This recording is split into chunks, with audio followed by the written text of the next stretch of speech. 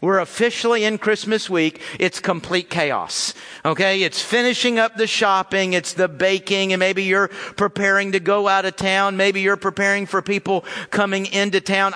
In our home, somehow we have figured out how to do both. We've got people coming in town and we're leaving town. I don't know how that's going to work. That's just chaos. Isn't it exciting that you and I have a tradition that creates the most chaotic week of our lives? And we do this to ourselves on purpose. How exciting is that? But isn't it interesting, a little paradox here, that in this week that is so chaotic, that we have a moment of peace, right? I think Christmas affords us a moment. It may not come till about Christmas afternoon around 3 o'clock. The food's gone, the presents are open, we're piling up what's going to be returned. But there's just that moment of peace where I think Christmas gives us the ability to kind of escape the chaos of the world. Escape the chaos of the news. Does anybody get overwhelmed by news? You say, I don't want to hear it anymore. It's not that I don't care. I just can't handle all that is going on in our news. Maybe we're getting a little break from the chaos that we call our home. But we have that moment of peace, that idea that everything's okay. Everything is going to be all right. I mean, we're going to go through a couple of days here where we're loving and we're giving and we're celebrating. My goodness, we're singing Silent Night and Peace on Earth. I mean, this is going to happen. We're going to make it happen. It's just the most wonderful time of year until it's over. And then it's back to the chaos, isn't it? And we get past the 26th, and we call this actually the most depressing week of the year after Christmas, because we realize, hey, guess what? Everything's not better. Everything is not okay. So is this Christmas thing real? Is this just something we trump ourselves all up, get excited, create a lot of traffic, a lot of gifts, and when it's over, it's over? Is there a real peace for our home? Is there a real peace for our nation and for our world?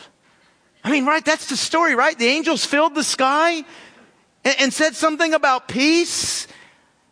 That's the idea, right?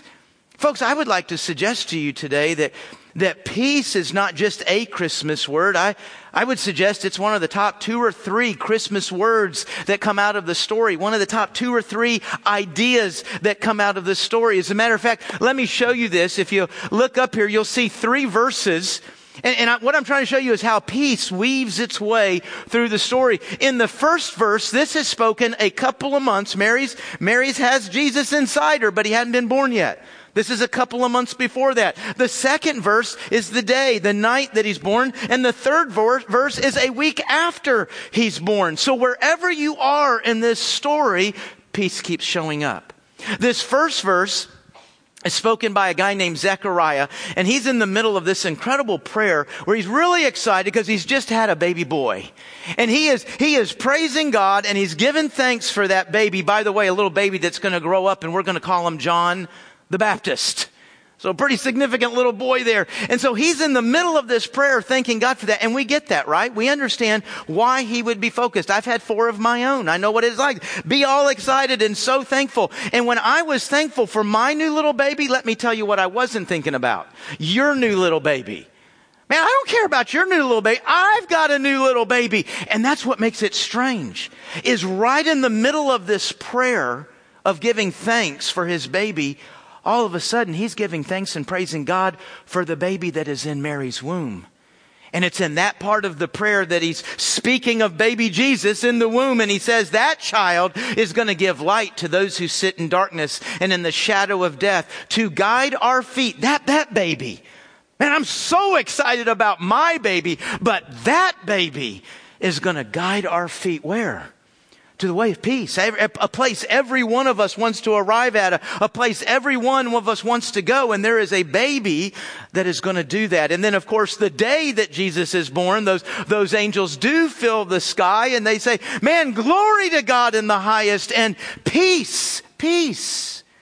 There's peace. This is a moment where peace is going to come alive between God and man.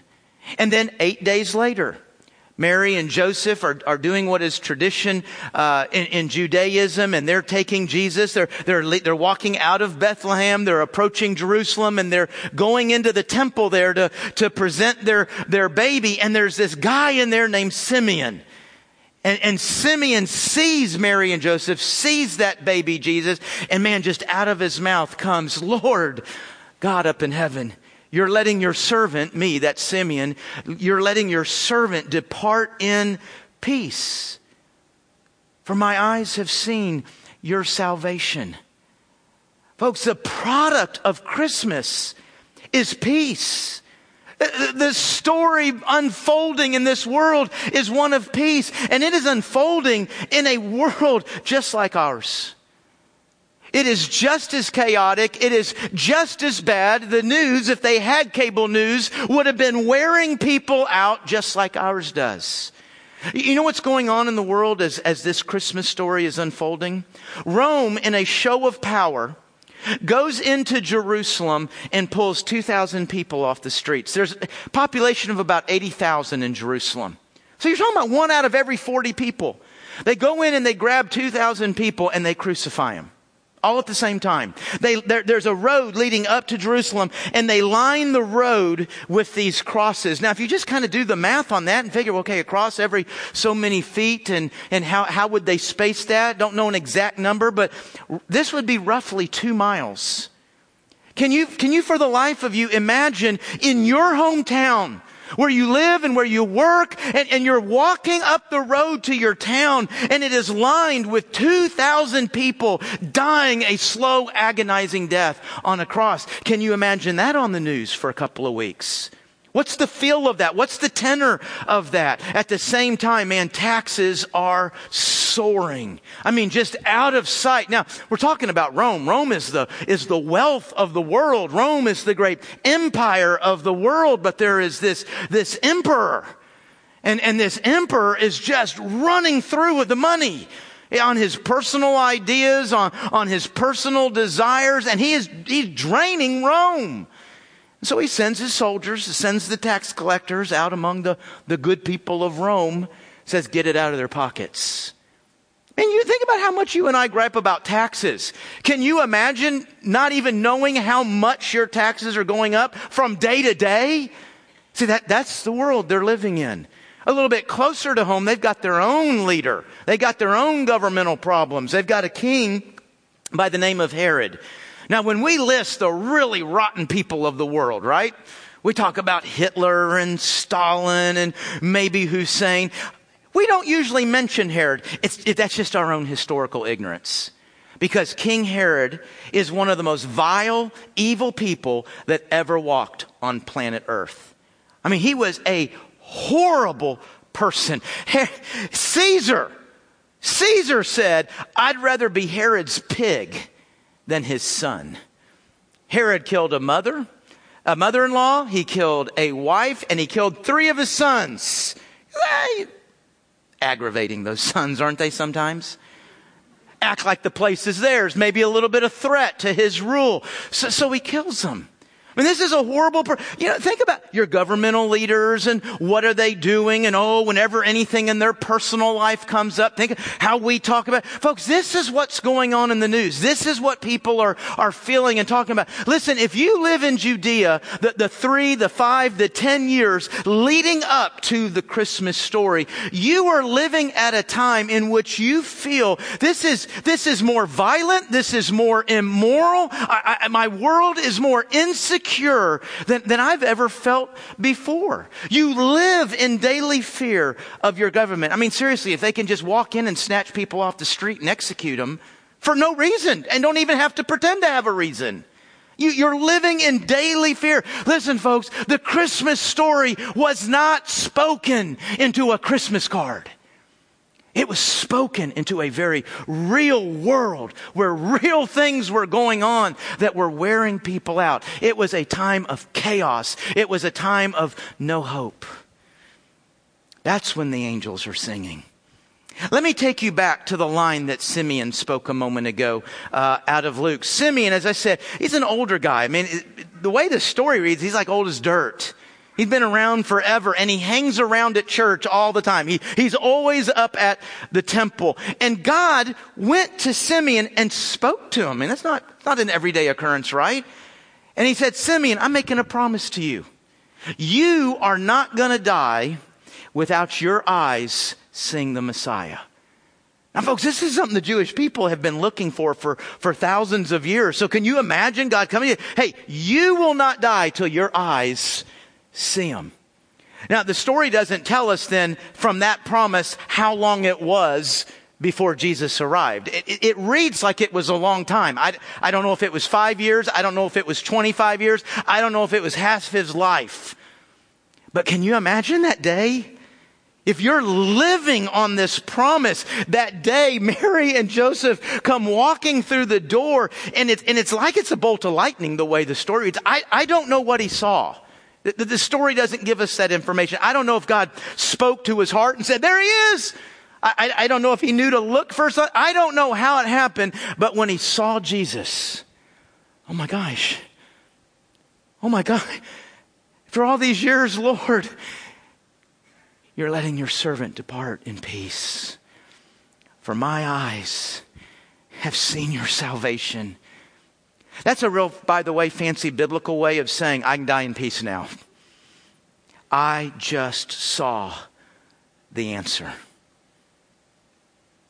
I just saw your answer for me, for my home, for my nation. I just saw the answer for the world. He is the answer, right? Folks, for your guilt, for your frustration, for the abuse you've endured, for that place of rejection, for your lust, he is the answer. For your marriage, he's the answer. For that place in your parenting, he is the answer. For our government, he is the answer. For the growing tension and conflict on the streets of America, he is the answer. He is the answer for our foreign policy. He is the answer for total peace in your finances. Jesus Christ is the answer. Amen? We do believe that. Yes. Oh my gosh. I was running out of things to say. How long is it going to take y'all to clap? You know what, folks? Yeah, you know what? We're in here today because we love that statement. Jesus is the answer. But I wonder if sometimes are we guilty of taking that awesome little statement and just sticking it up here on the shelf of cliches. Oh, we love it. We say amen to it. We clap for it. But what's it really do? Yeah, I believe Jesus is the answer. Okay, what do I do? You say Jesus is the answer. You know what, folks? That's actually what religion does. Religion gives us these little platitudes, little pithy statements, and while you're holding on to that little sentence, run over here and do a little religious ritual, a little religious event, and we'll hold on to these things and try to find some hope and tell ourselves that we're okay and that we're good, while absolutely nothing gets better. Gosh, is not the United States incredible evidence of this? We are increasingly a violent, immoral, godless society that is steeped in a rich religious heritage. Gosh, after all that heritage, we're going to wind up in the same place as every nation that has no God at all. Answers that go up here on the shelf. Do you know what Christmas is? You want to just one sentence definition of Christmas. Folks, it's God putting on flesh. That's Christmas. It's God putting on flesh. It is God giving you and me an answer that I can see and that I can touch and that I can listen to and that I can understand. It's an answer I can process. Guys, the whole of Scripture is saying that God wants to have a relationship with me, wants to know me personally and love to find that. And yet, aren't you and I don't really know how to relate without there being skin involved, right? People, something with skin on it, that's what you relate to. And God put on that skin. God moved into our lives as the answer. Folks, the answer for our marriage, for our homes, the answer for our finances, the answer for our news, the answer for our government, the answer for this world is not a religious event. It's not a little religious moment. It's not some pithy little statement. Folks, it is a heart that beats for and that thrives after and is wholly devoted to the living God. Folks, we need that answer that has flesh on it. You be Christmas. In that problem, in that chaos in your life and in your home, you be the answer. You be the flesh. Do you know why we don't? Because it costs to do that. It's hard to do that. Besides, it's not my fault. It's their fault, at least mostly. And you know what? If I try to be the answer, if I try to be what is right and good, they're going to take advantage of that. They didn't ask for forgiveness anyway. They're not going to change. They're not going to do it. They're not going to respect what I'm trying to help out here and do here. You know, there actually is somebody that has a right to say that. There is somebody who has a right to say, I haven't done anything wrong here. All I've ever done in this relationship is be good and be just and be kind and be loving. All I've ever done for this relationship is what is right. All they've ever done is rebel and reject and fight back. I'm not going to do anything here. There is somebody that has a right to say that. That'd be God, wouldn't it? God is the one who does not have to be the answer.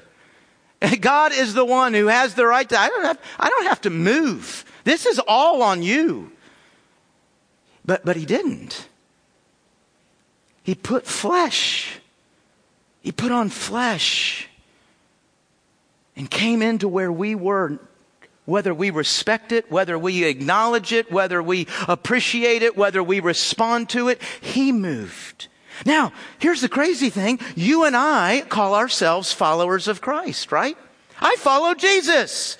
What did Jesus do? He went into the chaos, he went into the problem, and he put flesh on the answer. So if I'm a follower of Christ, would that not mean that I'm doing the same thing? Would that not mean that I'm looking at any chaos in my life, any problem in my life, and saying, you know what? You know what's needed right there is forgiveness. Put flesh on forgiveness. Your flesh. Put flesh on forgiveness. Put flesh on love. Put flesh on hope. Put flesh on devotion to God. Live. Don't just say we're devoted to God in this home. Put flesh on it for your family. Put flesh on it. Of course, we can't actually do that, can we? I mean, I'm supposed to follow Christ, but it's not like I'm Him. I can't do that. Not in and of myself, neither can you. But in the power of the Holy Spirit, under the direction of His Word, and in the help of the church, we can be that answer. We can be the flesh to the answer. When I say we need the church, folks, I'm not saying we need to sit in a building once a week for an hour. That's not what I mean when I say we need the church. Yeah, we do sit in a building for once a week for an hour, but it's in here to come and to engage with God and to engage with each other so that we can do all this one anothering that the New Testament talks about. Help one another, pray for one another, love one another, serve one another, forgive one another, spur one another on to love and to good deeds. Folks, there's no formula for having a heart thriving after God in isolation. You know, so the idea is that in the power of the Spirit, under the direction of His Word, defining that chaos, defining that moment for me, and with the help of God's people, we become that flesh. We become that answer. Now, I'm really actually kind of getting into a whole nother sermon. Sorry. But you know, as we approach Christmas, what else are we approaching in American life? We're approaching a new year, right? And I just kind of want to throw a little vision out there for us that as we're looking at 2015, we're looking forward to the next week, week and a half, getting a little break from the chaos, but it's coming back, right? And so as I look out there at this next year and how I'm going to take that on, maybe I'm sitting here thinking about, hey, what is the role the Holy Spirit can play in my life in 2015? What's the role God's Word is going to play in my life in 2015? What's the role His church is going to play in my life? Because I need some flesh on some answers in my life and in my world. And maybe what we try to use this week for is just the motivation to really move forward in that idea, because we're not very motivated. We quit very easily. We're very comfortable just sticking with cliches and little statements. And I put a prayer up here, a prayer, maybe something like we could use to pray for us. We're celebrating Christmas, we're celebrating God being the answer, right? We're celebrating God putting flesh on. Okay, Lord, I want you to live greatly in me and through me. Let me be your flesh in my marriage, in my work, in this nation. Let me be the answer in the power of the Holy Spirit. May I live your word. Jesus, I want you. I want your forgiveness. I want your love. I want your ways. And boy, folks, if you're like me, it's real easy to say, Jesus, I want, and then fill in all kinds of blanks. But I think the most powerful thing we can want is this last line. I want your rule in my life. Do you want to live in and enjoy the forgiveness of God? Then live in His rule. Do you want to live in and enjoy how much He loves you? Then live under His rule. Do you want to know His power flowing through your life into that situation, into that chaos? Then live under His rule. Folks, I want to take just a second and pray. And I'm not going to pray out loud. We're going to have a moment of just each of us talking with God. Isn't God cool? He can hear every one of us talk, and it's like we're alone with Him. That's amazing, God's mind. And I just want us to pray because, see, I don't know what your chaos is. I would imagine most, if not all of us, have a chaos. Maybe right now, a couple of us really feeling blessed. Our chaos is kind of small and manageable. Maybe our chaos is just the world and how stressed out we are by it. Maybe you're actually dealing with a pretty big chaos. But right now, thinking about, hey man, because of Christmas, that means there's an answer. So God, how does that answer flow through me? How do I put flesh on that answer? And let's just take a moment just to pray about how we approach this week, how we approach this new year, because there's been a Christmas, right? Maybe you can just pray this prayer. Maybe just pull a line out and pray it. Maybe just ignore this altogether and come up with your own. But let's just take a moment and talk with God about the chaos in our lives and what Christmas can mean to it. Y'all bow and pray.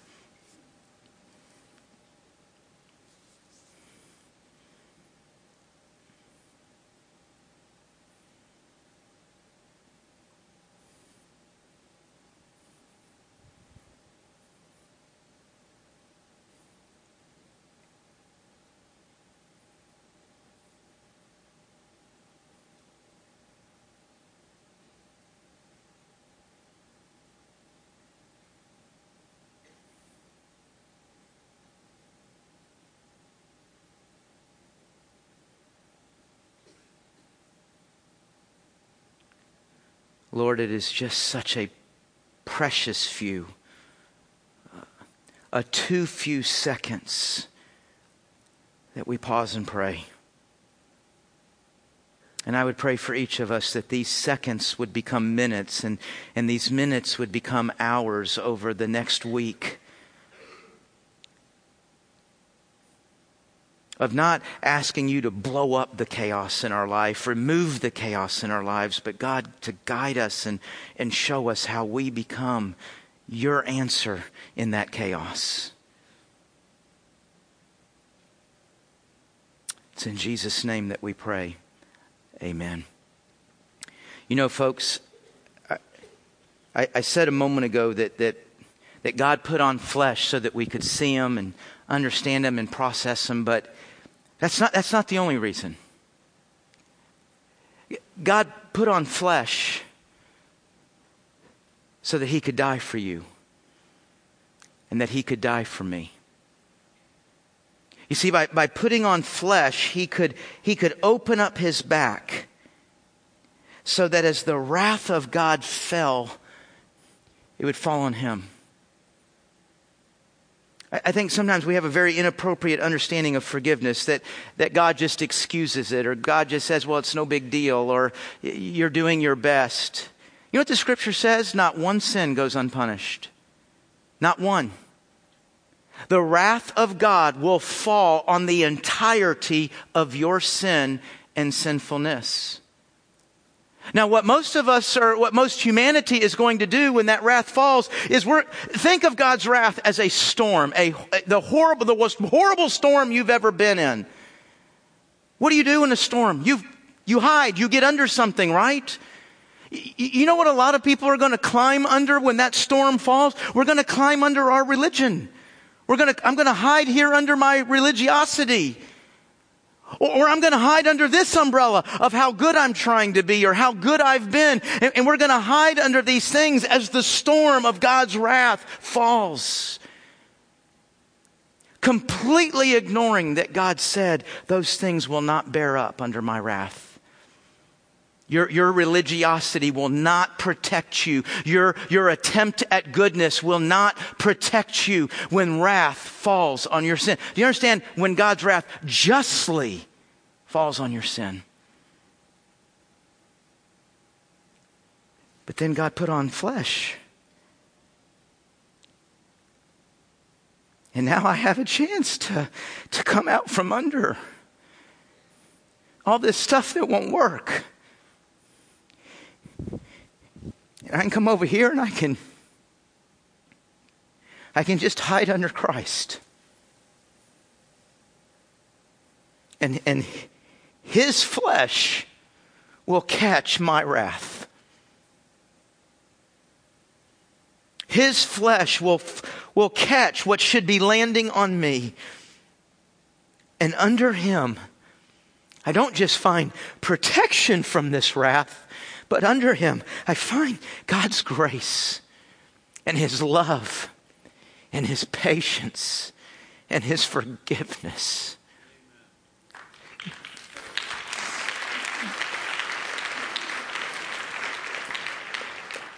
His flesh makes that possible.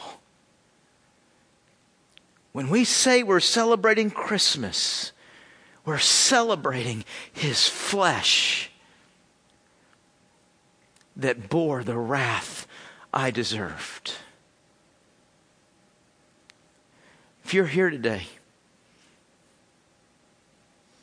and you don't know what you're hiding under, or you thought you were hiding under how religious you were trying to be, and you've done this and you've done that, or you're really trying to be a good person, you're trying to do the things God said, and you're hiding under here, would you hear the word of God say that none of that will work? And Christ calls you to come and hide under him. Could I implore you not to abuse, not to waste, not to throw away another Christmas, but let today be the day that you place your life under the person of Jesus Christ.